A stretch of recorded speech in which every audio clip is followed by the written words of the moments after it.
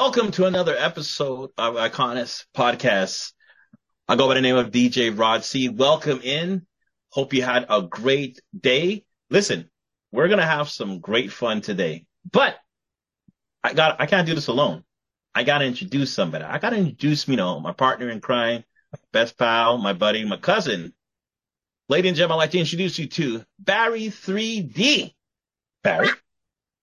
What's going on, everybody? It's Barry 3D here, like usual on the iConis podcast. Thank you so much, Rod.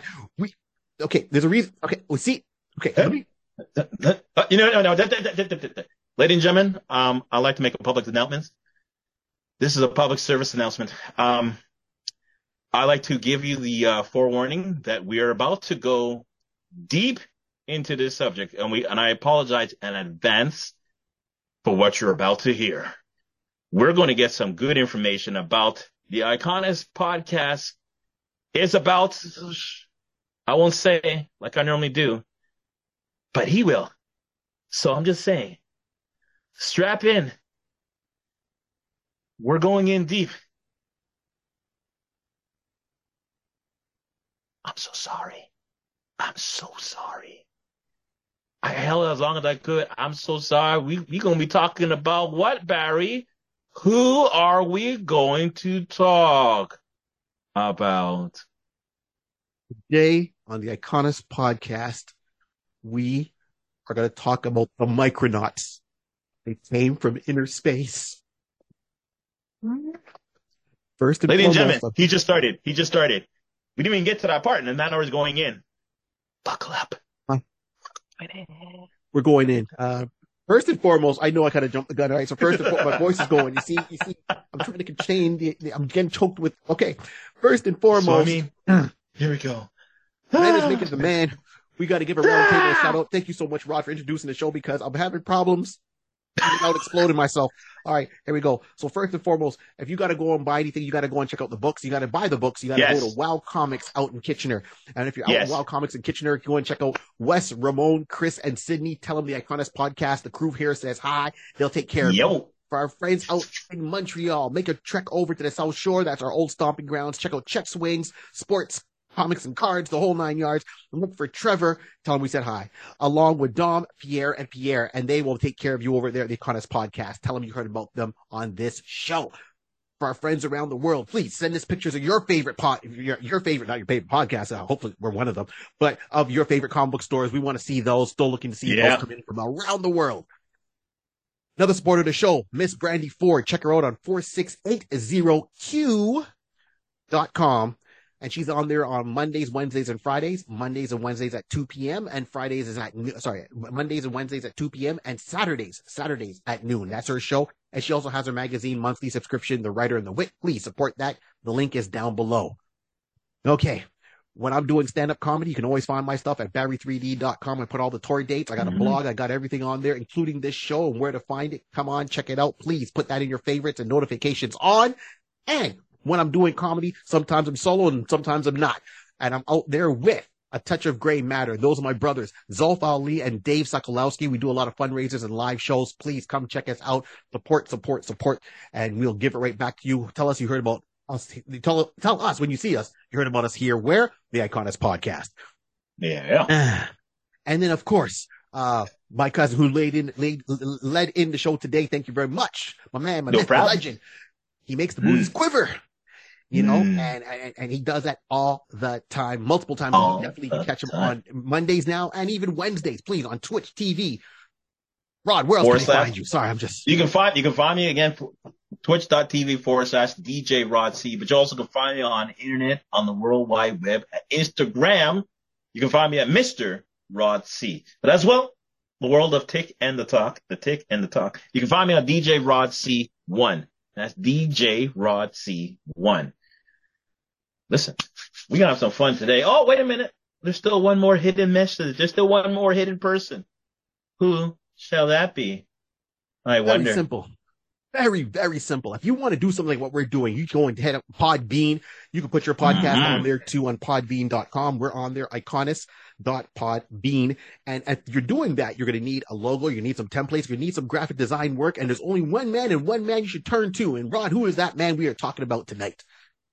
J Bird Digital Art, art, art, art. Jason Reese, you tell him you heard about him on the iConis podcast. He'll give you a discount. Oh, Right on. Manners maketh the man. How are you supposed to do it? Okay. All right. Oh yeah, please like, like, subscribe, share, share. Let everybody know. Listen, every help, every click helps out. It just, it's good for the algorithm, but it's just showing us that you're interested and that you like what you hear, and we appreciate that. So yeah, you should hit that like button, share it, subscribe. All right. I think we're ready.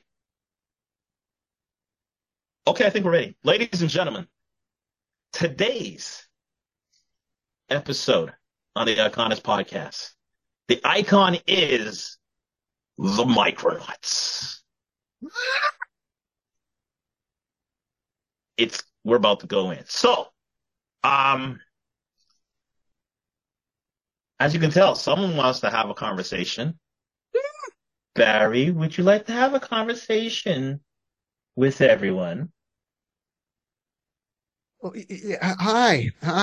Okay, so first and foremost, we're talking about the Micronauts. The Micronauts, they came from inner space, came out in Marvel way back in the days. They made their first appearance in 1979 of January. They kicked off the new year. January issue number 1 came out by Marvel Comics.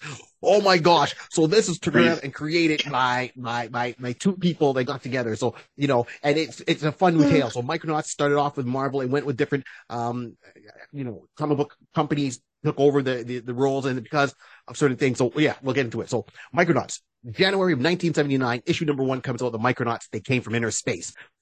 Why did this team come about? Well, at the time, we're going through Star Wars fever back in 1977. Star Wars came out. Everyone wanted space operas, rebellions, evil dictators ruling the universe, and people trying to fight back and rebel and take over. And we always had to go for the underdog. So they had a lot of properties. And on top of that, Marvel Comics turned around and got a lot of properties over the years, right? They had The Man from Atlantis. We've covered that. They've done Shogun Warriors. We will cover that. They've done Logan's Run. I talked about that on a different podcast. Check out Jimmy England's podcast, Back to the Balcony. I talk about it there, and we'll talk about it even here, too, because there's more to talk about.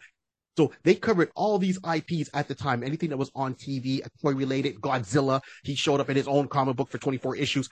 Marvel Comics had that with Red Ronin, the giant robot that should have been a part of Shogun Warriors. We'll talk about that. Okay, so now we're getting back to Micronauts. This is what we're here for today, and this is what Marvel used to do back then. They used to grab, and then say, we've got something, give it to the writers. Can you flesh it out? Can you do something? Can you help a brother out? You don't believe that still goes on? Look at Transformers. Transformers, when they came over here to North America, did not even have a name. No, they did not have a name. Each individual character, we didn't have Decepticons and Autobots. They just got a whole bunch of toys in here, and the writers turned around and said, this, and named them all and gave them all personalities. Now, some people like them, some people don't. But this was put together by two people, and one, I love the writing, and two, the art style was great. So this was put together, and I'm going to pull it up. So Bill Matlow was the writer who put it all together, and then you had Michael Golden, who was the artist. Love Michael Golden stuff. He saw some of his stuff prior to Micronauts when he did the Avengers annual. At one point, it was, and his art style is different. It's got some darks to it. It's got some streaks to it. It's just an art style that appealed to me. Now, anyone that's been a fan of this show, and we're in year 3, thank you, and has watched this show, you would have turned around and you would have seen, I did a video a long time ago, during year 1, where I'm walking down in my old neighborhood. So I'm walking down the street called Mountainside, and I walk to a comic book store a corner store, or a dépanneur, as they call it in Montreal, a bodega for you guys in the States. There we go. And that's where I bought my first comic that I remember reading. Now, I bought comics before then. Yes, true, granted. But that was the first time I bought a comic book, and the comic book that I really wanted because it appealed to me, and I wanted to read it, and I wanted more. And this is why I had to understand comics come out every month, 30 days, got to wait month after month. And I was there every week, always making sure I didn't miss it. And that was Micronauts issue number 8. That was the first one that pulled me into this whole world that we got me talking about today. Me 3 years to put it all together because my mind was exploded. All right, cool. I know I haven't caught a breath yet, and that's okay. We're going to keep on going. There's a lot to say. So when issue number 1 came out, I missed all that. I missed the first 7 issues. I got issue number 8. Then I got to find out about comic book stores, buying back issues, learning all that whole routine, and then continuing with that. Woo. Micronauts. You good? You good? You right? I'm good. I'm good. So Micronauts came over as a toy. And this is how I got introduced to it too. This is why it appealed to me at the age. So yeah, I'm scared, but that's okay. It's okay because I look young. I feel young. I act young. All right. Not immature though. Pay my bills. Got it. So I turned around and I saw the mark in the stores. There was no Toys R Us in back then. If you had to go and buy your toys, you had to go to Bonnie Mart. You had to go to Consumers. That was a mecca to getting all the toys. They had everything. That's right. Bonnie Mart, Consumers. Those were the stops you had to do. Zellers sometimes had some of them in there. Sears. Okay, yeah. Eaton's. Okay, they had good toys. It's like when you watch those old movies like Christmas on 34th Street, and you get in there and you see the toy store. That's what they were like back then. Not the stuff online. Nothing was online. You had to go there and do it. You had to hop a lift with your parents. Go down there with your parents. Say, what's going on? I want to go grocery shopping, Mom and Dad. It's like, you want to come grocery shopping with us? Sure. Ulterior motive. I'm stopping by the toy department. When they're looking at fruits and vegetables, I'm looking at Micronauts and Star Wars figures, right? And Lego. That's how I did it. Hot Wheels. That's how I was all about. So I'd get in there, do my chores, make sure everything was done, turn around and say, hey, Mom, Dad, okay, I've been good all week. Here's my grades. Boom. I got high marks in my test. Can I get a space glider figure? They look at the price, go, really? And I go, come on now. Every week I'll be there. And like, Mary, be asking for something again next week. Yes. Now inside, I'm saying, yes, I'm asking for something next week. On the outside, no, Dad, good with just this space glider figure. Of course, come next week. Yo, can I get a, Galactic Warrior? Can I get a Croyer? What do you want for Christmas? I want a battle cruiser. And it has begun. Yes, it had. Rod even said, like, he says, all right, I'm just holding on. Put the seatbelt on, people. Here we go. So that's when it came out, 1979. That's where it started. I got on there, there's one issue per month. So I'll still, maybe 8 months in. So, it's like summertime, end of summer, I'm picking up issue number 8. The cover appealed to me. Here's a cover. See, that's what I'm talking about. All right, cool. All right. So this is where it got into me because I saw the comic book and I saw the toy figure. Nothing else. And I was a huge fan because to me, Micronauts was almost like a step up from what Lego was. Lego, you get it? It was interchangeable. So were Micronauts. They were almost the size of Fisher-Price figures. They were die-cast metal. That's right. I survived lead paint. And they were interchangeable with the stuff they had. And it came in certain characters came in different colors. So you had to find the character you wanted in the color scheme you wanted. Doesn't mean that was the true color scheme. That's the color scheme you had to get. And you sometimes had to rummage around and look for it. So you could have a green space glider, a gold space glider, a bronze space glider, blue space glider that was what I'm talking about. That was my guy. Okay.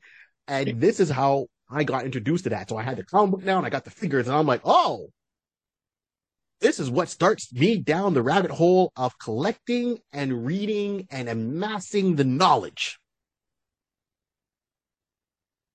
So backtrack and I get my back issue and I start reading more and more. And these guys created a whole world. Now, how did this world come about? Very simple. As I always say at the end of every show, right? A pencil, a piece of paper, and lots of imagination. Keep on dreaming. One fateful Christmas, Bill Matlow was home minding his business. It was Christmas time. His son got a whole bunch of toys for Christmas and, start opening up. And a lot of the toys were Micronauts. So he had a couple of the figures. He had the Astro Station. His son Ricky got all this stuff from the get-go, from the jump. I'm like, oh my gosh. And he's looking at this as a writer going, well, what's the story? And then he, walked into Marvel Comics because he was there as a writer and he goes, hey, over the holidays, how were your holidays? Now, I know this is unconfirmed. I'm not saying this is the truth or this is how it really broke down, but I can understand the mind of a man. And I figure it went like this. Bill Matlow sat there. He turned around. His son opened up and said, oh my gosh, Dad, you got me Micronauts. And Bill probably turned around and looked at his wife and go, oh, we got a Micronauts? Because he had no idea that his wife went and got him Micronauts. Because we all know when it comes down to Christmas time, it is the wife who is Santa Claus. And the husband usually is just as surprised as Junior when the kids are opening up their presents. Dad's surprised too because it's a gift for him. He's like, oh, is that what we bought? Yeah, I got you out for Christmas. Is that what we really got? Yeah. I'm not saying that's confirmed I just don't know. I'm just assuming. Okay. Because that's how it happens in my house at times, and I'm sure it happens at every other guy's house. There's sometimes kids get presents, and you just look at your wife, and you're like, "Did we just? Oh I pay for that? yeah. You're Did happy, I? you're happy. Okay, you're good." Okay. You Well, took the I'm 20 from sure my that's wallet. Is happened to that you a what it? couple of Okay, times. cool. Oh yeah, you'd be literally saying you took the 20 from my wallet, right? Oh, okay, cool. Yeah. Merry Christmas, son. That's Merry right. That's Christmas. right. That's right. We supply the money. That's it. That's all. We don't know anything else. You'll be surprised as you. So I'm saying that's what happened. So Bill comes back. He gets into Marvel. He turns around and he says, "Hey guys, we're always looking. We're supposed to be the house of ideas, looking for new ideas. Here, my son got these toys. For some reason, I'm fascinated by them. And what's it called? Micronauts. Because over in Japan, it was called Microman. It was like Diaclone, Microman, and things along that. So it came out, and those toys were almost the birth to a certain degree of GoBots and Transformers because they existed overseas. We just bought the license and they look cool, changed the packaging, put some English words on it, and put it out in the market. No backstory. You had to make your own backstory. Henceforth, pencil to paper. And that's what he did. When he looked at these characters, he goes, "Hey, I'm coming up with some ideas." And he started working with it. And Marvel's like, "Wait a minute, you got some ideas for these toys?" "Yeah." "All right, let's get our people on the phone to get their people on the phone and let's sit down and have a meeting." And now that's a win-win for everybody because now they call the toy company saying, "Hey, you ever heard of Marvel Comics? Spider-Man? You got it. We have an idea. Turn around and maybe bring your figures print to paper." As a toy company with an IP, you just got advertising. Monthly reminders. I don't know how they can turn around and look at Bill Matlow and say, no.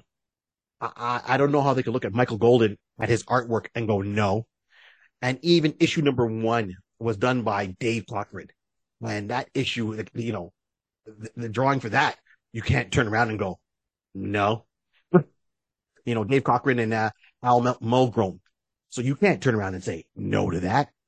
And then he said, well, we need to flesh it out. So we got Star Wars fever. We got these Micronauts. Like the name, what are we going to do? And they came up with the whole concept of backstories for each character. And turn around and even took it a step further, say, no, the size you see the toys are the size they are in our world. What? They came from inner space. Okay. So the whole concept, thank you. The whole concept was exactly that. They are humanoid, human looking, some of them, alien races. Their technology is more advanced than ours here on good old Earth. The Earth. No, that's why you're good. And here we are. And he said, well, what do you mean you're not going to make them any bigger? He goes, well, remember Land of the Lost? Land of Giants. That was an old TV show called Land of Giants. We had some people that gone onto a spaceship that was like a plane to fly to another part. And they got, the world and they got pulled into a wormhole and they came out and they were on Earth. But then it was Land of Giants. That was the name of the show. So they came from Earth, landed on Earth. Technology is a little bit different because, it's not as advanced from that Earth, even though it's supposed to be at the same time frame. And I'll explain that in a second. And then everyone on there was giants while they were 6 inches tall, trying to survive, get back to where get back to their Earth. So can you picture you're in a ship and now you're trying to reach outer space and you're 6 inches tall trying to reach outer space. It's a huge leap for us. Can you imagine? So you need a lot more power. So that was Land of Giants. It was kind of, to me, a combination of all that. So Micronauts, same concept. They were in their universe. The universe is within our universe. So if you shrink down enough, you'll actually get into their universe-ish. So let me explain a couple of things. One, what I mean by time difference, I talked about Earth 1 and Earth 2 when we did our DC families and crisis, family crisis. I explained Earth 1 and Earth 2, where Earth 2 seems to be the first Earth in the DC universe. When they did a reboot, it made Earth 1. This is why Earth 2 characters were older. Batman had gray hair. Superman had gray hair. Their power skills were a little bit different. they were just finishing the tail end of World War II, where Earth 1 was present day, where World War II is history for us, and our heroes were younger. That's Land of the Giants almost. Here we are, Micronauts. Micronauts, they come from another universe.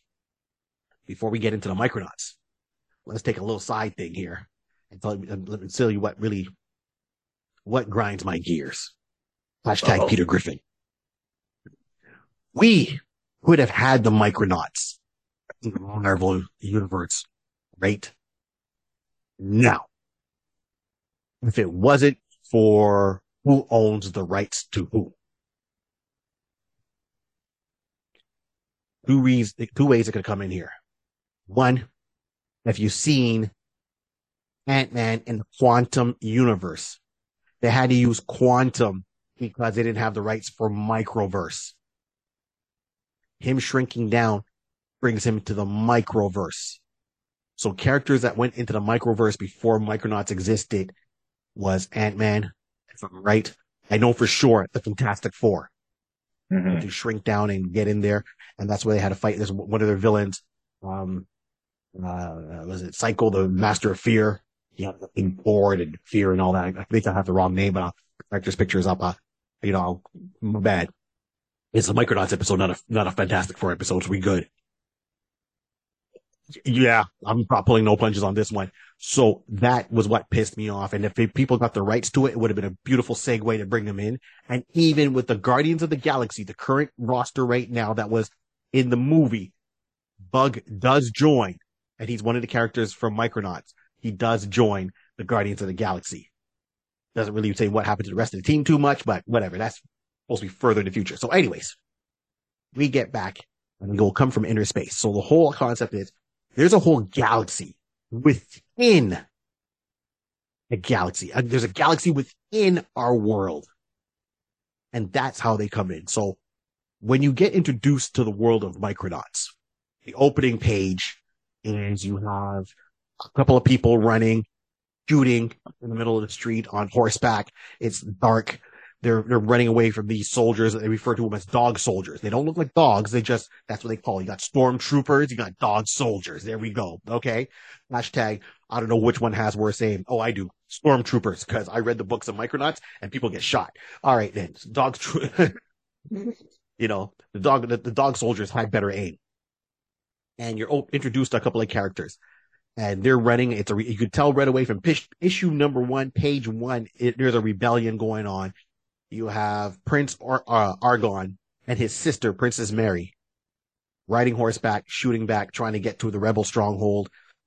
And going, clearly there's a rebellion going on. Very simple, but the art is great. Very dark, but the art is great. I don't mean like it's dark toned in the sense of what's happening. It's just dark, how everything's drawn because it's at night. So you get that established right away. Then, you get a couple of more shots and you get a couple of more pages. And it goes to someone else. And all you see is this one guy on a spaceship, very calm. Spaceship looks like a giant bowl. You'll see what I'm talking about when I start posting pictures later on. And with 2 arms in the front, like bowl. Yeah, so it looks like a bowl. Like you take a cereal bowl, you put like 2 arms in the front of that cereal bowl. That's the Endeavor. That's the spaceship. So this spaceship went away. What we get is this spaceship left homeworld. So there's multiple different worlds within the microverse, not quantum verse. In the microverse, and they want to explore the other planets within their galaxy. So one of them leaves. They go through this whole regiment to find their first Micronaut. They find a Micronaut. This guy volunteers. He understands that he's going to be gone on a 1,000-year journey, not a 5-year mission. 1,000-year journey. How do you do that, Barry? People don't live normally for 1,000 years. Neither do they. But during this program, we've got his parents. And his parents have a smidge of royalty. And they say, oh, our son's going for this. He volunteered for this program. He studied. This is what he wants to be doing. He wanted to go to be equivalent of a pilot. It's almost equivalent of a NASA rocket pilot and Captain Kirk. He's on a 1,000-year mission to explore the microverse, to bring all the planets together. So they made their ship. It was called the Endeavor. It was the Endeavor. And it was just one person along with a robot to take care of him as he explored the universe. He was in suspended animation when he did this. So the ship has a whole lot of compartments and floors. So he'd wake up once in a while. They had everything for him to explore on this ship, along with like a helicopter. Yep. It was called the hydrocopter, the Astro Station, the Star Crusher. All these things were on there as he went to help him explore and bring a message of peace and community to the universe. This spaceship was made, it was supposed to be for the line technology. While he was out there exploring, there was a new thing invented called sublight drive. After he left Homeworld. And Homeworld, if you look at it, looks like a molecule of atoms strung together. And each sphere is a different thing. So that's Homeworld. And on Homeworld, you have their main part. You have the tropic zone. You have the water zone. Amazing.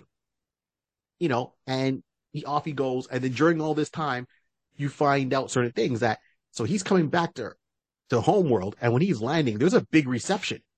And he goes, man, it's so good. Here he stands that from when he left, he was going to be in suspended animation, that his parents were not going to see him come back at the end because he's gone for 1,000 years and everyone has normal lifespan. So when he left, that wasn't just a goodbye to his planet. That wasn't just a goodbye to whoever he knew as friends and family. That was the goodbye. He was not coming back to see any of them ever again. Mm-hmm. It's like how we have that trip saying, hey, you want to win a trip to Mars? We're working on that. We can get you there. Okay? Who wants to sign up? When would I get back?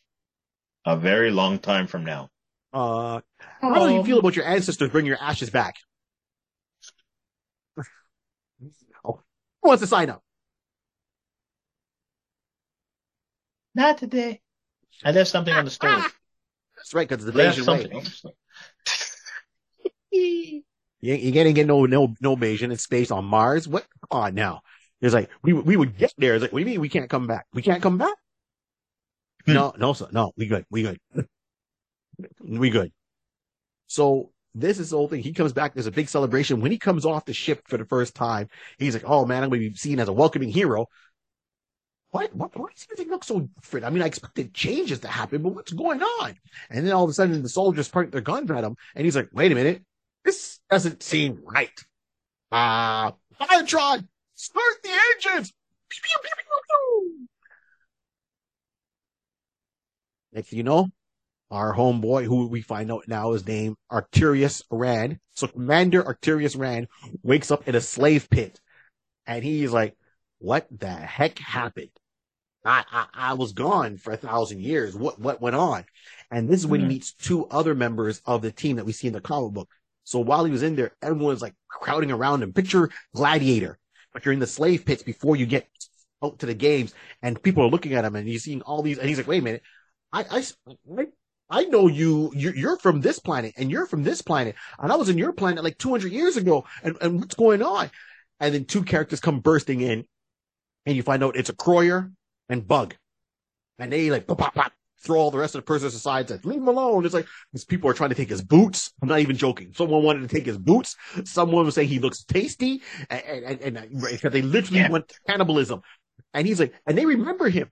Someone was like, oh, you're Commander Arcturus Rand. They came to our planet like 200 years ago. Or he came like 500 years ago. Yeah. Thanks, dude. And upon talking to a Croyer and Bug, who were pretty much like the ones running that cell block. They were the champions that fought off. Okay. And they're like, hey man, you're so, he's like, yeah, what happened? And they said, well, you left, faster. You left on, was it subspace drive? And then faster than light drive was invented after you left about maybe your planet about 200 years later. So the whole world got into a battle. It, literally Star Wars. It was like the Empire said, hey, we sent off an explorer, but we got something that's a lot faster. So what would take, instead of taking us hundreds of years to get to a planet or this planet, we can get there in minutes. Imagine how you feel that the thing that you're working on the most has been replaced within minutes. So it's like this is like the writer's strike with AI. They don't want to have AI do their jobs because you lose the heart and soul of the feel of the project. I get it. It might take a writer years, months to write something, and AI can do it in a couple of minutes. Faster is not always better. Okay? There's a dirty joke in there, but you got to see me on stage. All right. And then he finds out that everything he sacrificed and gave up was for nothing. He's thrown in a slave pit. His ship is now, impounded.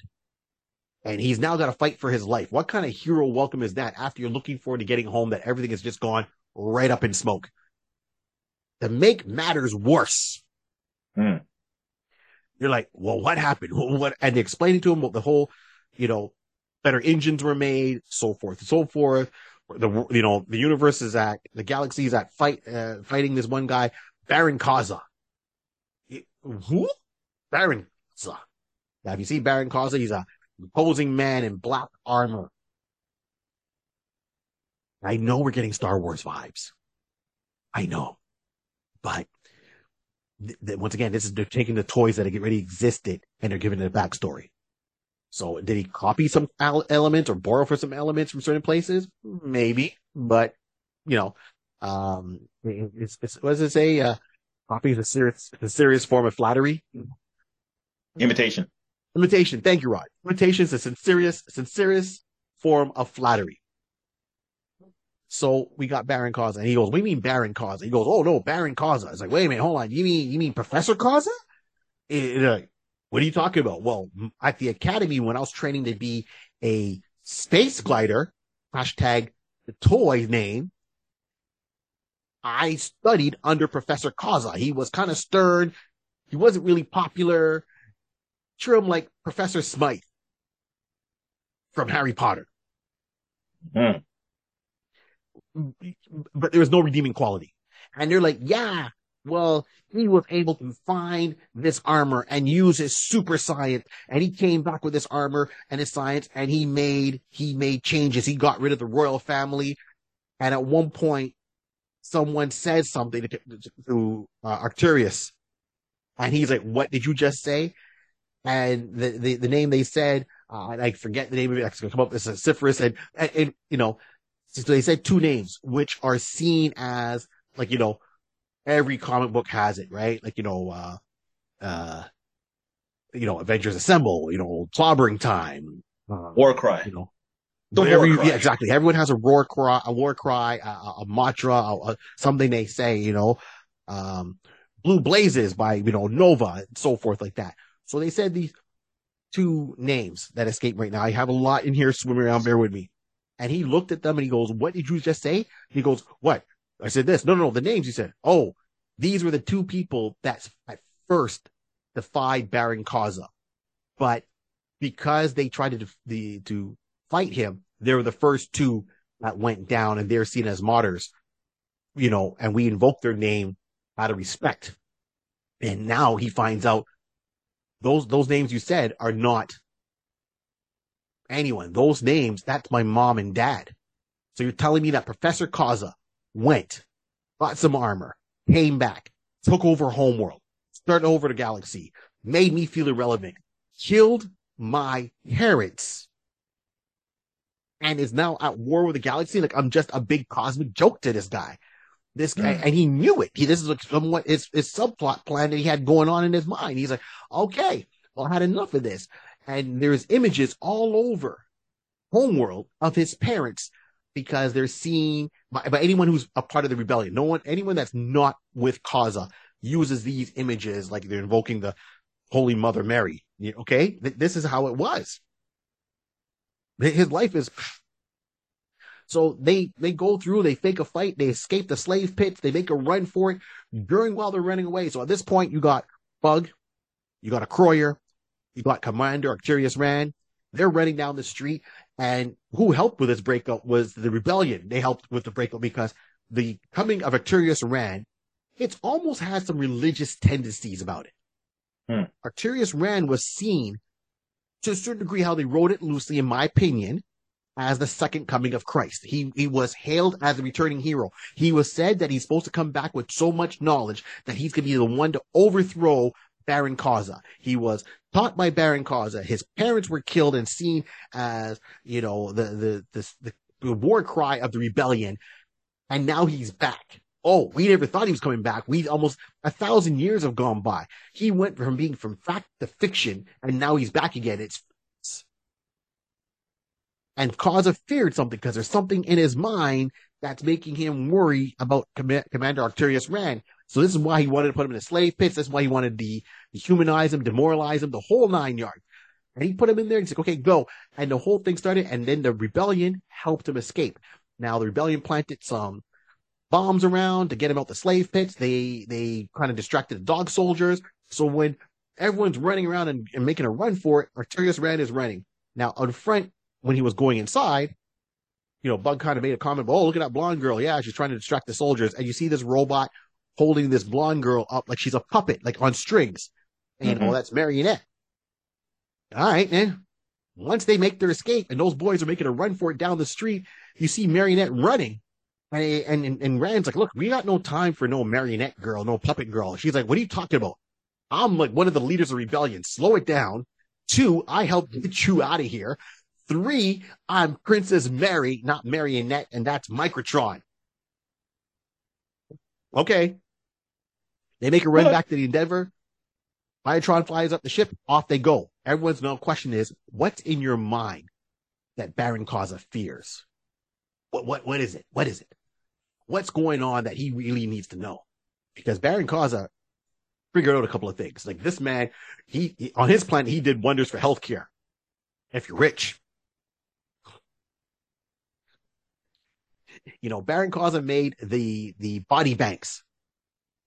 So for the upper class people, when you got older, you didn't have to worry about dying. You'd go and see Baron Kaza, pay him some money, and then you pick out a body that you like. Doesn't matter, male or female. And he would take someone else, take that body, and he would transfer your brain and consciousness into a new body, go and live a couple more years. So the rich didn't care.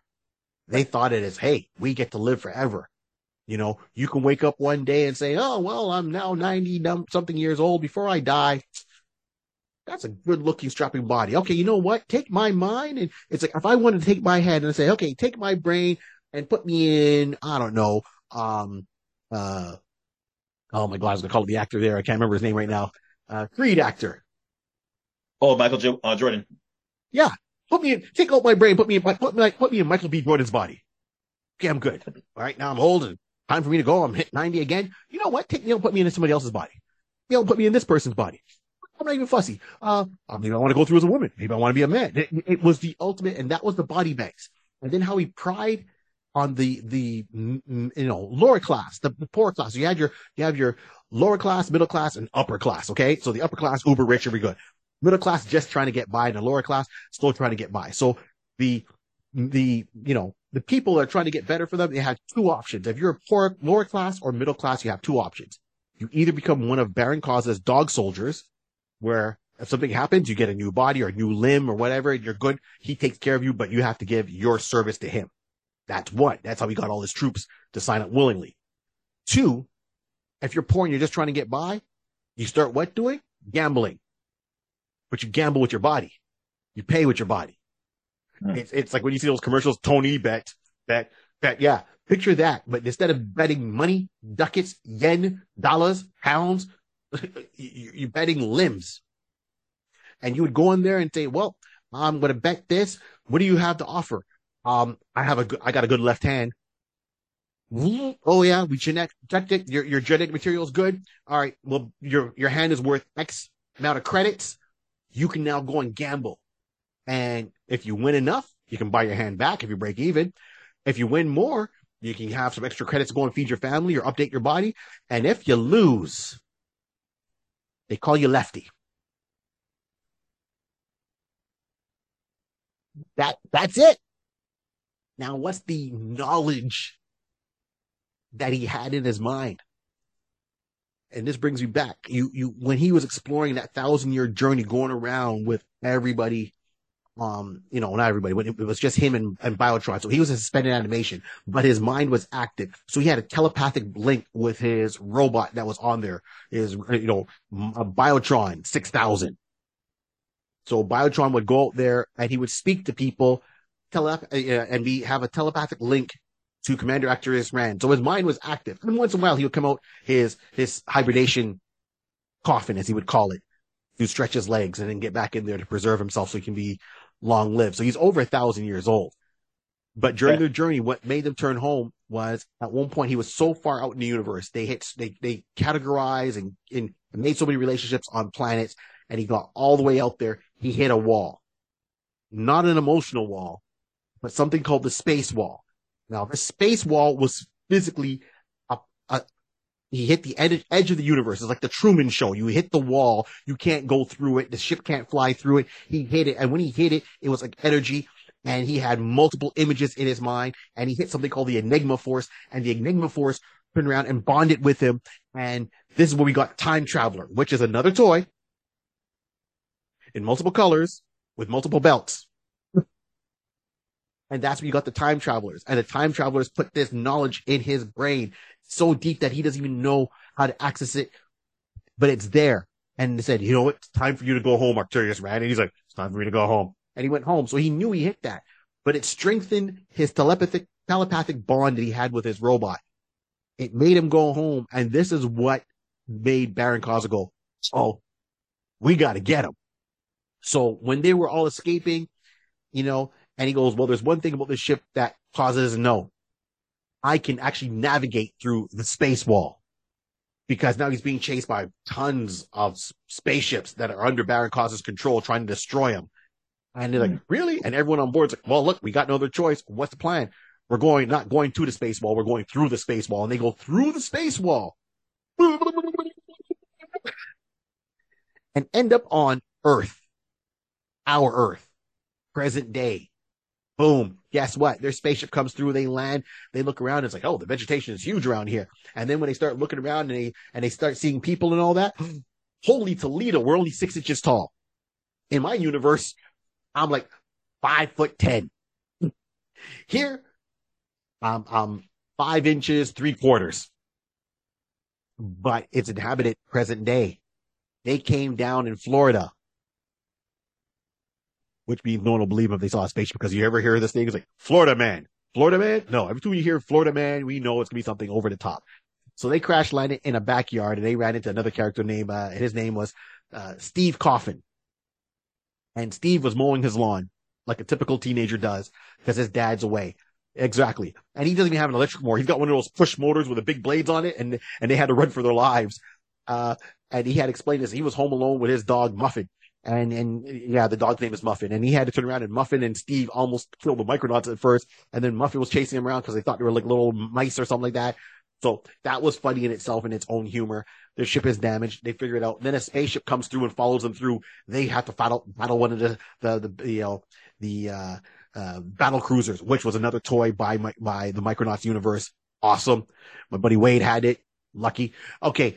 So they had to battle everyone that was on board that. They won, of course. And then you find out later on, they're not too far from Cape Canaveral. They're not too far from NASA, because Steve, his dad, Ray, was an astronaut. Bum, bum, bum.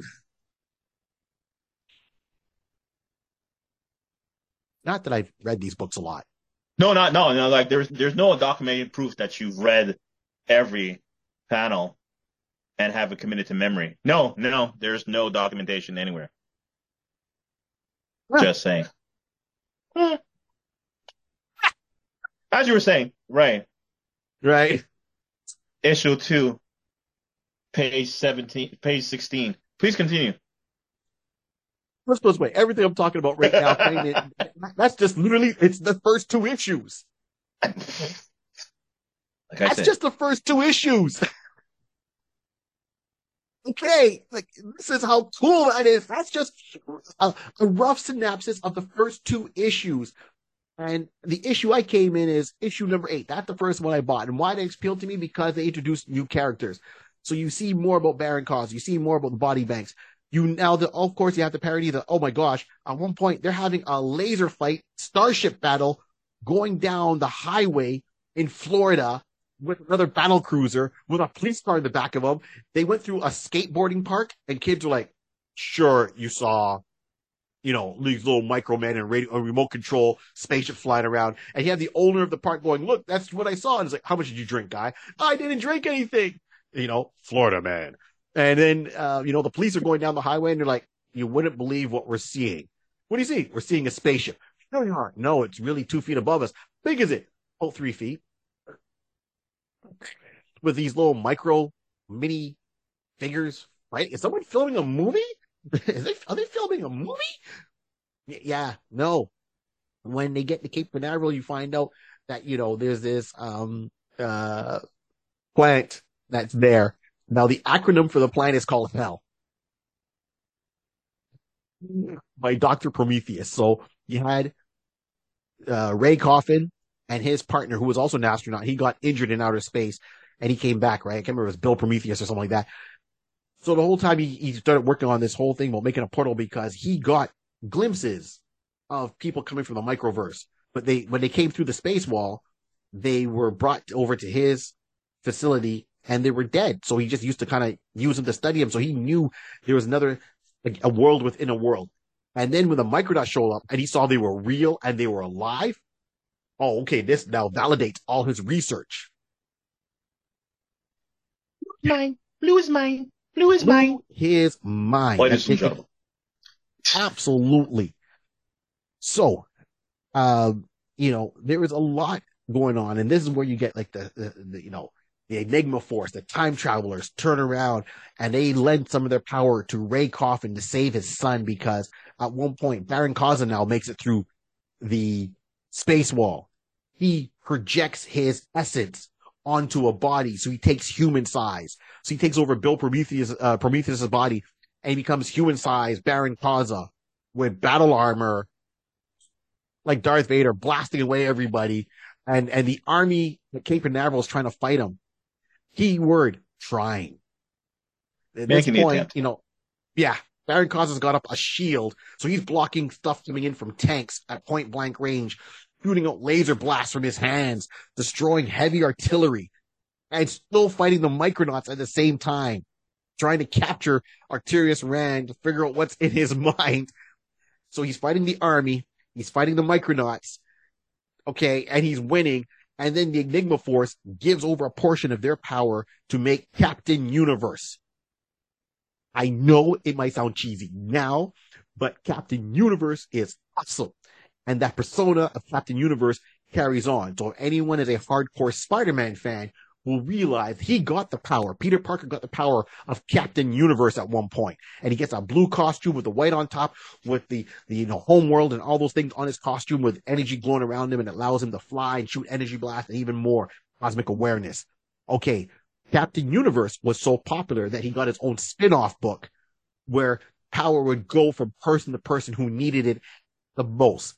Male, female, short, tall, black, white, doesn't matter. And Captain Universe's power would transfer and do that way. And that was part of the Enigma Force. No mercy. I'm on fire. Okay, so get back, you know, and then you meet a Croyer. Now, I know there's a Croyer and there's a race of Croyers, for example, but a Croyer is actually a prince. And we can't really say his name because it's so complex to say. He was named after his people. It's almost like saying, if, you know, me being black and I was the prince of Africa, that my name and they're Africans, I would be freaking. It wouldn't be Barry. You'd be like, oh, look, it's Prince African. Oh, really? Who's his people? The Africans. Okay, then. Okay. Prince Asian. Who's his people? Asians. There you go.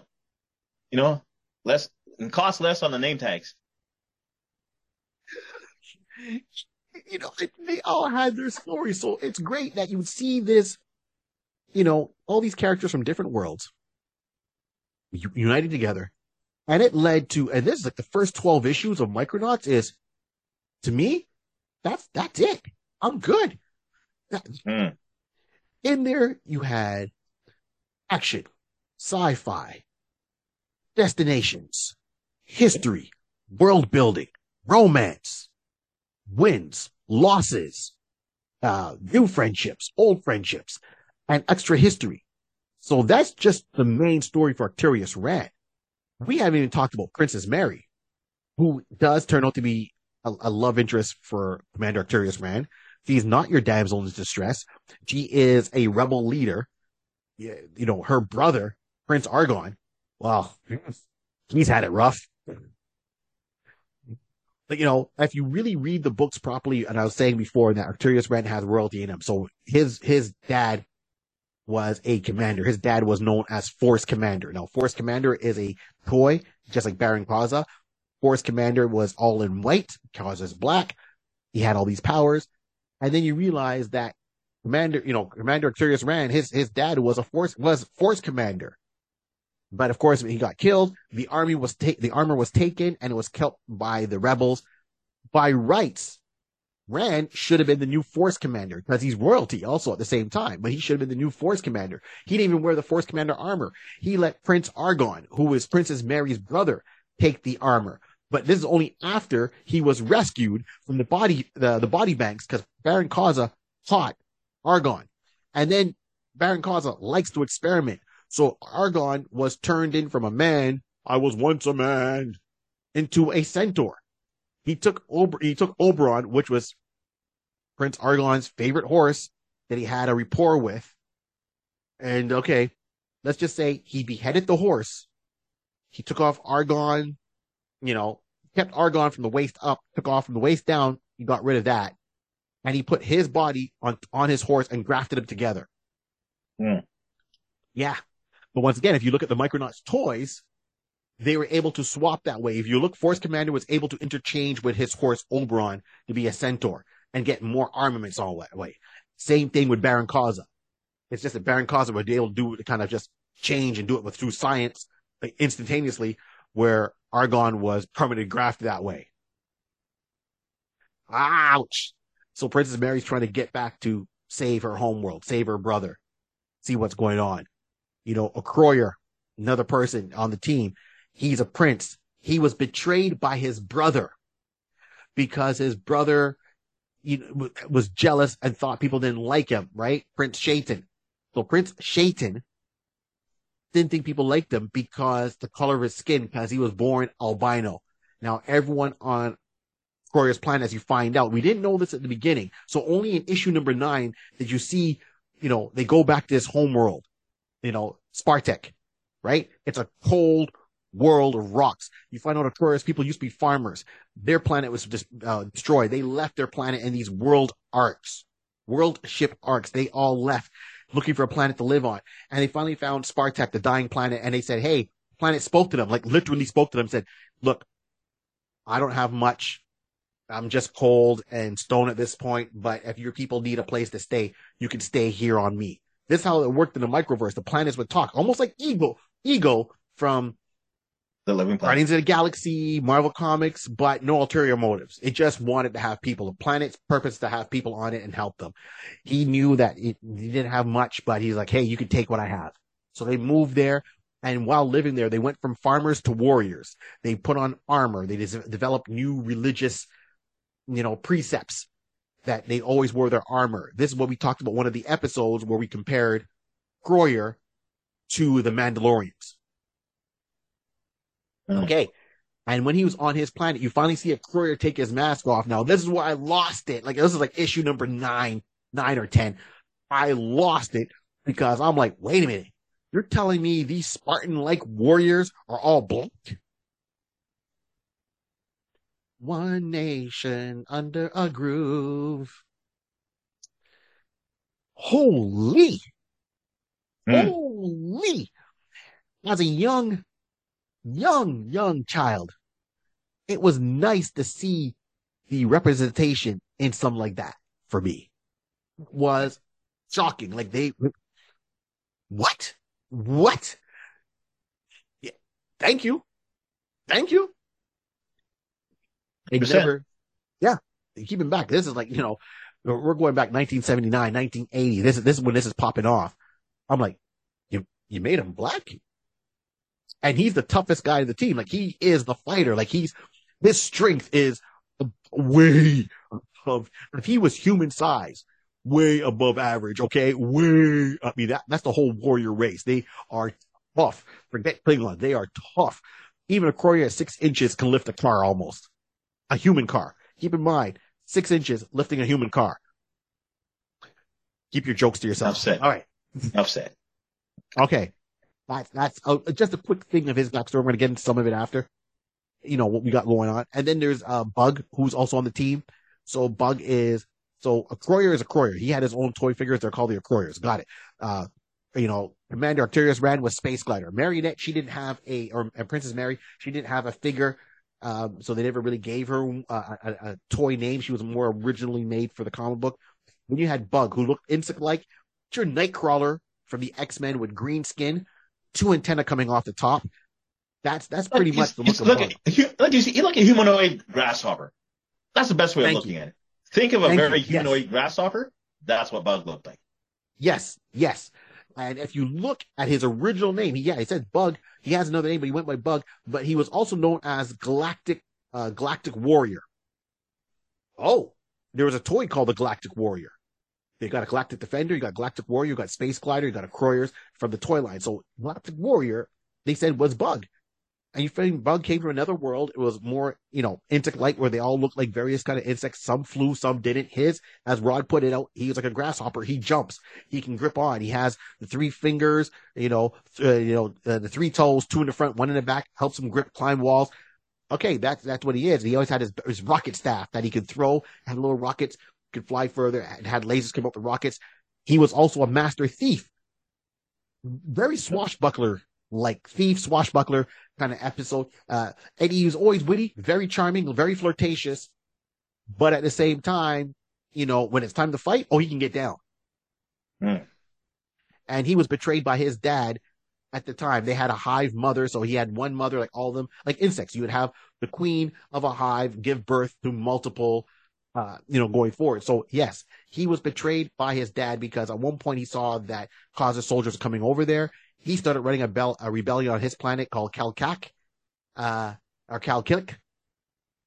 Bug talks with a tick also. He'll say, "Hey, tick, what's going on?" You know, he always has a little tick noise when he speaks.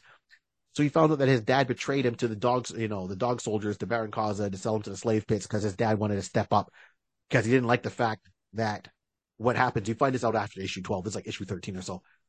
He gets back to his home planet. You know, don't ask me how he survived. That was so crazy. He fell from all the way from outer space, fell all the way through the atmosphere and hit his planet, like planet fall, and he survived. Okay. That was stretched, but still, I'm not sure if they wanted to kill the character off or not, and they changed their mind. But you find out that his dad had a gang of thieves. Bug was part of that gang of thieves. Bug started doing missions with them. They seemed to like Bug more. And then Bug kind of took over. His dad didn't like being kicked out. So his dad betrayed his son. Now keep in mind, as a father, he's going to have multiple sons because there's an insect kind of hive mentality, how they go about it. But then he got back, and that's when it got raw. So there's that thing. Sorry, I didn't finish with the Kroyer. Kroyer, once again, betrayed by his brother, the only albino born to the race of Spartek, to the royal family. They never had a problem with it. It was him that always said, people look at me funny. Well, you're the only albino on the planet. But how would they only see you? Because most of the time everyone has their armor on. And once it's on, as a young kid, you don't take off that armor. But then he started acting a certain way. Yeah. Mandalorian. Yeah. Very Mandalorian. Very Mandalorian. And then he turned around and he joined Kaza when Kaza was taken over and said, "Hey, I'll join your side. I'll bring over Kroyers that are loyal to me. You know what? Or better yet, mind control them." So Prince Chayton turned around, had his own people enslaved, mind controlled by Baron Kaza to beef up his armies, betray his brother, and sold his brother into the slave pits. And on the way, on the slave ship that was bringing back a Kroyer, also had Bug, and that's how the two of them formed their friendship. That's how they got back to planet. You find this out like in an annual or further on. And then, of course, issue 1, you bring in Arcturus Ran. There you go. The only 2 other people to mention are the robots, right? Now, they don't call them robots. They call them roboids, or whatever. They're half living, half dead. So they do have, like, depending which one you want to go with, some of them have, like, some living organisms within them to help them function.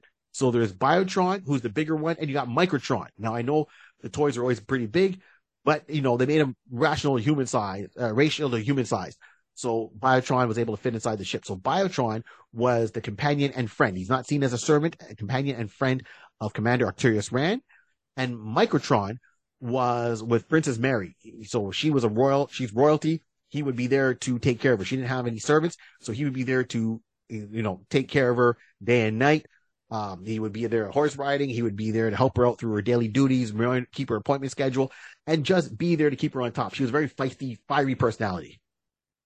Yeah, just think basically more like a tutor, it's her childhood tutor, basically a real boy tutor. So you think like the governor, a governess type of thing, just like an Alfred, who's always there to just keep you in line. Master Wayne, yes. Master Dick, yes. Master Damien, yes. Yeah, so we can go with that. Yeah. Microtron, we can think of that. Microtron is the AKA Alfred. Yes. Yes. I think I like that. Yes, okay. Absolutely. I'm over here, still strapped in. People are like, what the heck happened to Rod? We don't hear Rod this episode. Listen, I'm here. As you can tell, we have two squares. If not here, this whole thing will be just tilted with all the information. I'm just here just to balance out the screen for everybody. Thank you. You're welcome. Wow. Well, we like knew Deadpool. Going in. You're welcome. That's funny. We knew that going in. Oh, this episode was how many months? You guys should know, if you guys watch the show often enough, sometimes when the word Micronauts or it just happened to be, spoken in passing for any of the other shows, how happy he is. So it's only a matter of time. Like, you know what? I think we've contained this long enough. Fire in the hole! Information. More information. More information. So congratulations, everyone. You're welcome. Thank you. We tried as much as possible, but here it is. So that's the name of Rand's parents. So Commander Arcturus Rand, his parents' name was Dallin, and Cyprius Ram. I'm mispronouncing her name, but that's his parents' name. Okay, yeah. Dallin and Cypsis. Thank you. Dallin and Cypsis Rand. There we go. Those were his parents. They were royalty. So the whole thing is, we get all the rebellion and everything else I mentioned at the top of the episode. Now looking back this even more, this has to me, if you look at the first original 12 issues by Marvel Comics, it brings a lot of the Game of Thrones feel to it. The only thing that I was always disappointed in is they never really dived into Arcturus Rand's royalty and lineage. They dived into everything else, but they don't really mention his ties to the upper court. Very, very sparse. Very sparse. Mm-hmm. And I'll wrap this up here. At that point is, we finally do find out what the knowledge is in Rand's brain. He does have a connection to the Enigma Force. And at one point when the whole, between issues 11 and 12, it comes down to the big fight, in this corner, Commander Arcturus Rand, in this corner, Baron Causa, round 2. I say round 2 because round 1 was versus Prince Argon and the Force Commander armor. And that splash page that Michael Golden drew with Causa as a centaur, Argon as a centaur, and the energy blast, because the energy blast didn't go straight. It would curve and move around, just very much Jack Kirby style. Like if you look at Darkseid's Omega Beams, they would follow you. Oh, so good. Big battle in front of the body banks. Causes, and they're bombing. The Acroyers are not coming back. The mind control has failed. He's starting to lose. He's still holding on. He beats Prince Argon. He's already captured Rand. He's captured Mary. Bug seems to be dead. The Acroyers show up. Spartak, the world, uses its energy, the world mind, gives it to Prince Acroyer, and he uses that to bombard at the same time homeworld around the body bank. So it's a full-out assault. So Baron Causa fought off Force Commander 1, captured Arcturus Rand and Mary. Okay, killed off Bug, fighting off the energy from another planet, and he's still standing. That's how, man, he's beyond Darth Vader level powers. And then the Enigma Force says, hey, Rand, you're down but not out. You know what's inside your mind? He's like, what? And they unlock the power of the Enigma Force. And Rand just starts to light up, and his hands are outreached, his whole body goes like a gold. He starts to float up, and he's just using the palms of his hands, and causes shooting him, and he's just deflecting, no yelling, no screaming. He's very calm. It's like, I strip you of this. I bind this power. I remove this part of your armor. I push out your essence out of your armor down into the body bag's pit. And we're good. It was literally like a second coming of Christ kind of a moment. And you're like, whoa.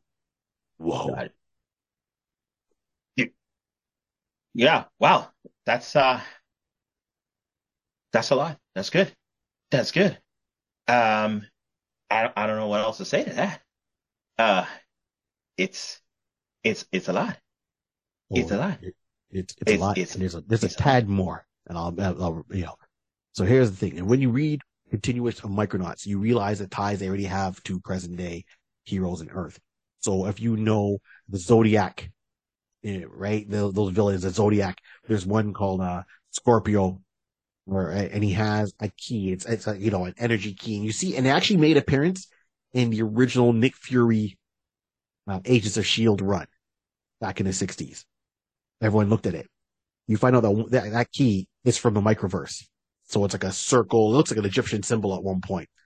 It's a circle with two prongs and another thing straight, like another prong that's straight. You find out that's a key, which I thought was cool because they had to go on a quest to find the 3 keys, a very Lord of the Rings kind of thing in the space future universe. The part that gets me the most is you find out why do a lot of people on, in the microverse are humanoid. Well, one telling is they weren't born there originally. They all came from Earth. You had a person, I think his name was Way Rider, and he was, back in ancient times. Sure, like the city of Atlantis, things are going wrong. I think that's really how they tied it in. This guy turned around and says, "Hey man, we got to leave. I'm gonna find a better place for us to live." He had a magic sword.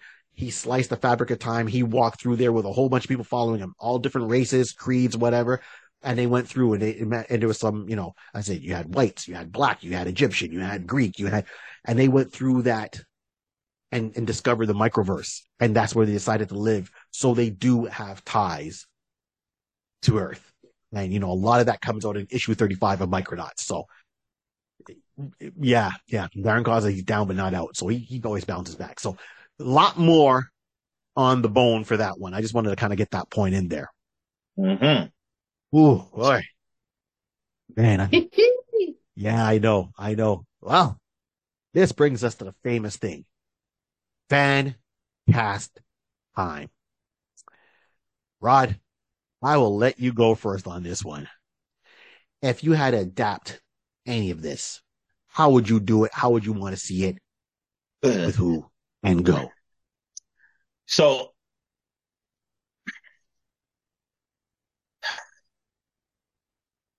here's the thing. What I like about Micronauts is, of course, the concept of the size, that they're only like 6 inches tall. More or less, definitely when they're in our universe. When they're in our universe and you're basically interacting with, Land of the Giants, as you stated. So, to get all that nice feel of everything like that, this is where it's different. We've never said, at least I don't recall us saying this way.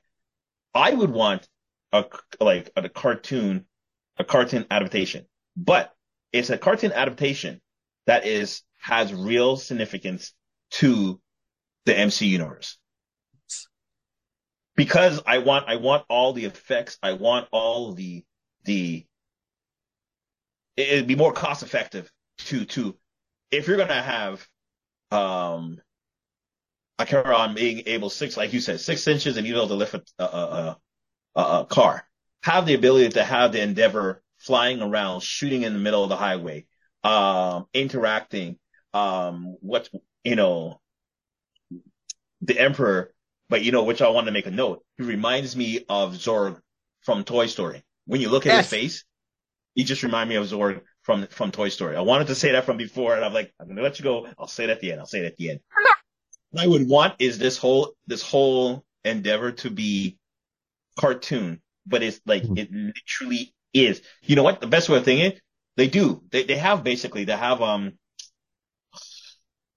Guardian of the Galaxy, the cartoon that there's already a cartoon, and Yeah. you know that storyline is dipped into is touching the MCU universe. So I want basically in that type of style. That's what I want. So basically, now I'm going to have voiceovers.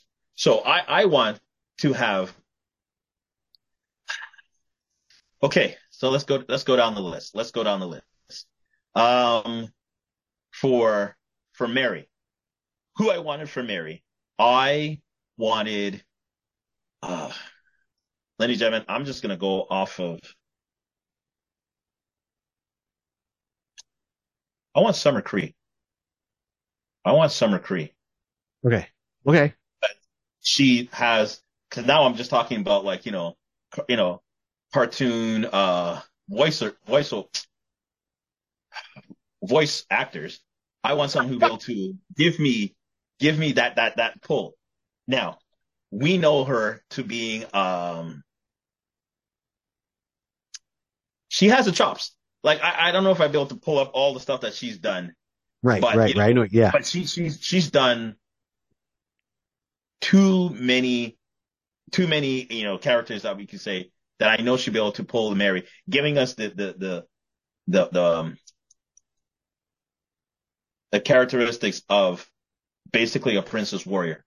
It's like a Princess Leia, but she's Yep. not a damsel in distress. That's what I want. I would like to see her in that. I would like to see Bug. Now, I guess because I'm in these oh my goodness, Seth Rogen. I want a little comedy in that. I want a little comedy, especially now because we just finished, they just released the Teenage Mutant Ninja Turtle from the sewers. I wanted to have Seth as Bug. Have a comical, juvenile type of, you know, actor. Mhm. I wanted let's see what's this. No, I want I go you know me, I always say this wrong. Akira. Sawyer. Koyer. See, I knew I was gonna mess him up. Okoye. I want Okoye to be um what's oh my gosh, why am I just Idris. I don't know why I'm like Oh, I'm Idris like Alba. Yeah. Okay. yeah, I'm going Alba. I'm thinking that no, it's the other way, right. So I want Idris Alba to be Croyer. Okoye. See, I can't even Right. say his name. Okay. Okay. Because I want to have someone who basically have the voice that you can not only recognize, we will know once you know the story that he's an ebony actor and everything along that line, or ebony character, but who has the voice that you realize like saying, oh, he's someone I don't want to mess with. I'm just letting you know right now, I value my life, and you should too. That's it. So let's see now, who else was left? Um, Arcturus Rand. Now, Arcturus Rand, he is the leader. He's just that leader type individual. I wanted to have, and I think I accidentally just closed the window when I was just moving around getting to Idris. I just closed it now. So now I'm trying to remember who was it that I had. Coronation. I'll come back. Okay, who else was there? I did Well, there's Mary. the two robots. So you got a Oh, Croyer, you okay, got Bug, you right, got Mary. So it's right. Okay. Biotron and Microtron. You know what? Cause I didn't even think. I just didn't think anybody too particular to them. Cause I really was just thinking, well, you can get anyone. But as I said, you know, um, Bio is more like Alfred, as I was saying earlier. So I was just thinking, anybody, not anybody, Yeah, yeah. but go. I'll come back. Come back to me, and then I'm going to try to find go back to my history and find who I was thinking for Akaris. Because I'm Okay. like, now I just realized where the hell did I put that? Keep going. You go. You go. I'll come back. All right. So you can come back with your list and stuff. All right. So here's how it's going to be. So my adaptation was, once again, it's a dual role, but this time I can figure it out. Right. So first and foremost, this has to be done as a this IP has to start as a cartoon for me. It has to start as a cartoon, no question about it, with all the aspects of going on and all that. Especially if you're going to kind of at least try to bring about maybe the first, full of stories. Like my thing is, give me a cartoon. It's got to at least definitely start with issue 1. You got to touch on some of their history. So maybe kind of what would be issue 1, 2, watch issues 1 to 5, and give me what they talked about, in Micronauts annual number 1, right? Mm-hmm. I know the art was done by, oh my gosh, the same guy who did the Creeper and Hawk and Dove, and I'm drawing a blank. It's, is it not Bill Matlow? No, it's not Bill Matlow. It's, I'll come back to it. But, give me that. Here's how it is. So cartoon, cover it in their contract. I want a lower decks deal. So you do the voiceovers, but when we bring you live action, you show up to be live action of your character. So I went even further to bring them in. So this way we can have the cartoon, establish a history of them. So this way, when they make their live action appearance in the MCU, we're good to go. You'll recognize those characters from on TV and their voices have dual roles. So I'm going to work my list down to top. So for starting off with Space Glider, which is Commander Arcturus Rand, straight up, I'm getting Zac Efron. Zac Efron, that's my leader, right? He's got the chops. He can do it. Enough said. Look at his body of work, and we know we can go further. For Princess Mary, I'm going with Gemma, Arteron. There we go. Gemma Arteron. So Gemma was the princess in Prince of Persia live action adaptation there with Jake Gyllenhaal. When you do Prince of Persia, Sand of Time, live action movie. So that's where most people recognize her from. She's done way other than that, but that's one of the roles she's did. So that's Princess Mary right there. Then for a Croyer, there's no other person than Kevin, Gervaux. So Kevin Gervaux does a lot of voice work. He did the Black Beetle, the voice of the Black Beetle in Young Justice. He's got that deep, gravelly voice. And he's also in the movies Underworld. So if you look at Underworld, the movies, he plays a werewolf. He's a big black guy, werewolf, deep, deep, deep voice. It sounds like 2 stones of granite going across each other. And he's also a comic book fan, a comic book writer, and he's a comic book artist himself. He actually has his own works within the industry. So that's what I'm going with. With Bug, I'm going with Andrew Koji. So Andrew Koji played Storm Shadow in Snake Eyes, the movie. So Snake Eyes movie, the origin movie of Snake Eyes, he played Storm Shadow. He's also a main person in the TV series Warrior. So he's got Asian roots. He's a martial artist, but born and raised in Britain. So he's got a full British accent. I would not have him change his accent to be anything else but that. He does have some wit. He's got a great smile. I think he could play this swashbuckler character easy, 100% on screen, be it if he's just doing the voice or live action. And live action is where I think he would really shine with this role even more. Now for Biotron, who, was there with Commander Arcturus Rand, the voice actor I would get for that is Peter Dinklage. Because be it if it's on, cartoon or live action, it's going to be CG to a certain degree. Biotron is the taller robot. I know Peter Dinklage is more of a shorter stature. He's from Game of Thrones. Everyone would recognize him. He's also played in the X-Men movie. Okay. That's who I'm going with. Peter Dinklage. I love his voice. He would be great with Zac Efron as is. Don't change your voices at all. Make him change, to sound like American or not. No, keep him as is. And then finally for Microtron, who would be working along with Gemma, I'm going with the actor Simon Pegg. Simon Pegg, who did, the Mission Impossible movies, Dawn of the Dead. Okay. He plays Scotty on the new Star Trek movies. Right. Right? Movie Paul, Hot Fuzz. That's Simon Pegg. Simon Pegg is my Microtron. That there is my Mighty Six. Okay. Because once again, Microtron would be done CGI in a live action movie, right? Because he's a robot. So either way, Peter and Simon doing the 2 robot voices, we're good. And I know people are going to say, well, Barry, shouldn't you put them the other way around? Come on now. No. Going by voice work, and I'm going by the work it is. Microtron he's more of a comical relief to offset Princess Mary's. her being a little bit more serious. So you need that. Peter Dinklage would have the more warm and knowledgeable voice to offset Zac Efron's character. So this is why Zac Efron would be with Peter and Dinklage, and Mary would be, Gemma would be with Simon Pegg. There we go. That's my Mighty Six. Micronauts kicks it. I did not do Baron Kaza. That's something different, but I'm only going with the heroes of this one. Baron Kaza can get more of his stuff later on, and maybe in another episode. There we go. All right. Okay, cool. So I realized who it was, and I don't know why he was right there in front of my eyes. So again, to a turn, I was gonna go with let me get his name again, Jake, and this is why I took Gyllenhaal. I can never say his name properly. Big Gyllenhaal. Okay. Right. That's why I had to right there. Okay. So yes, like again, similar like what you're saying. He has the acting chops. He's been doing, he can take those types of serious roles. So I was gonna say I'll have him as my leader, and again, certain qualms, and as you said, the way he, conducting himself. Wait a minute, I left this world this particular way. Why is it like this type of scenario?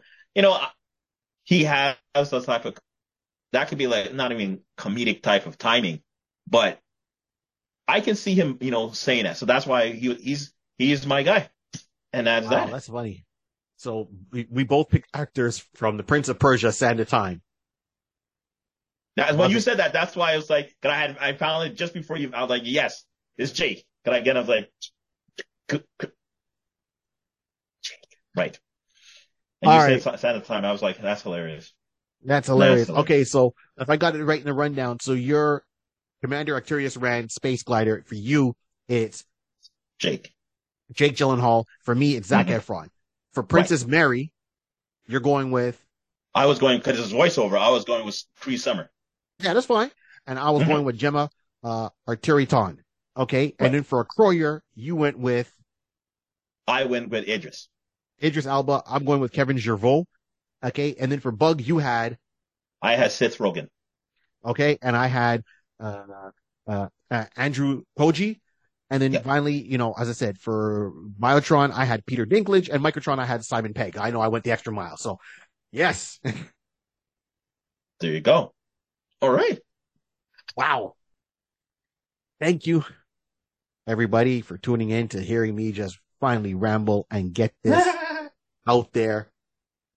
We fan casted the Micronauts, said what I wasn't keen on about this quantum universe business, and how this can tie in a lot. And keep in mind, please read the books. There's so much out there. And Micronauts, they crisscross, in the Hasbro universe. They're supposed to be bringing them back with Hasbro with their own projects. The Micronauts have teamed up with, depending on which company you can follow. If you follow, as an IDW, so forth, whoever had the property, there were some changes, we know. But they've got ties to the X-Men, the, Ant-Man from the Avengers. They teamed up with Nightcrawler from the X-Men. So X-Men, Avengers, Fantastic Four. There's a whole issue where they run around with Franklin from the Fantastic Four. And they've teamed up with multiple heroes and tied them in. Alpha Flight. That's right. The Canadian superhero team, Alpha Flight, they're there. So Micronauts have been there for a long time. If we can kind of get everyone together on the same page, and I'm talking not the writers, I'm talking strictly who owns what. The toy companies own certain aspects of the IP. Marvel owns a couple of aspects of the IP. Somebody else owns IP. So this is why it always comes out, and you always seem like you're always missing somebody. Everyone has to get together. As I like to say in wrestling, come on, man, let's put our differences together. Let's do some business. All right? Do that business. If you don't know how to business, you're going to lose out. And this would be a prime time to do it. It'd be a nice shift to see that in the MCU coming out, in my opinion. That's that. Any last words, Rod, before we shut this one down? Listen, once again, ladies and gentlemen, thank you for being with us today. As you can tell, there's a lot of passion in the Micronaut world. Just saying it, just like that. But yes, listen, I hope you gathered a lot of stuff out of this. It was great. I like the characters. It's a whole round of different, how the best way of thinking. When you're looking for the odd family of different, people coming together and basically kind of like what Barry just said, put your differences aside and come together. This team came together and basically picked themselves up, one by one and realized we can work together. Well, we can work together and then fight off whatever villain is coming after them by the name, we got into that. But I like this and I hope you like it because as Barry was basically saying, there's enough meat on this bone that we can connect this to the MCU very easily. Barry didn't really go into too tough, super tough, but he did say Ant-Man and the Quantum Realm. Where do you think Jane Dye was there for the past 20 plus years? We'll leave that for you to think about. We might have to do a part 2 on this. We may have to. May have to. And intertwine back to, and just make the similarity and the connections. And now, we're doing that. Ladies and gentlemen, we're doing that. Just don't worry about it. We're doing that. It's coming down the pipeline. Maybe even sooner than you think. On that note, thank you everyone for tuning in. Remember, like, subscribe, and share, rate, and review, and please join and keep us going as much as we love doing this show. This whole world, as I said earlier, was started by a pencil, a piece of paper, and lots of imagination. Keep on dreaming. Out. Let's go. Here's some patience in my backyard. I gotta go see what's going on there. Where's my fly swatter? Pew pew.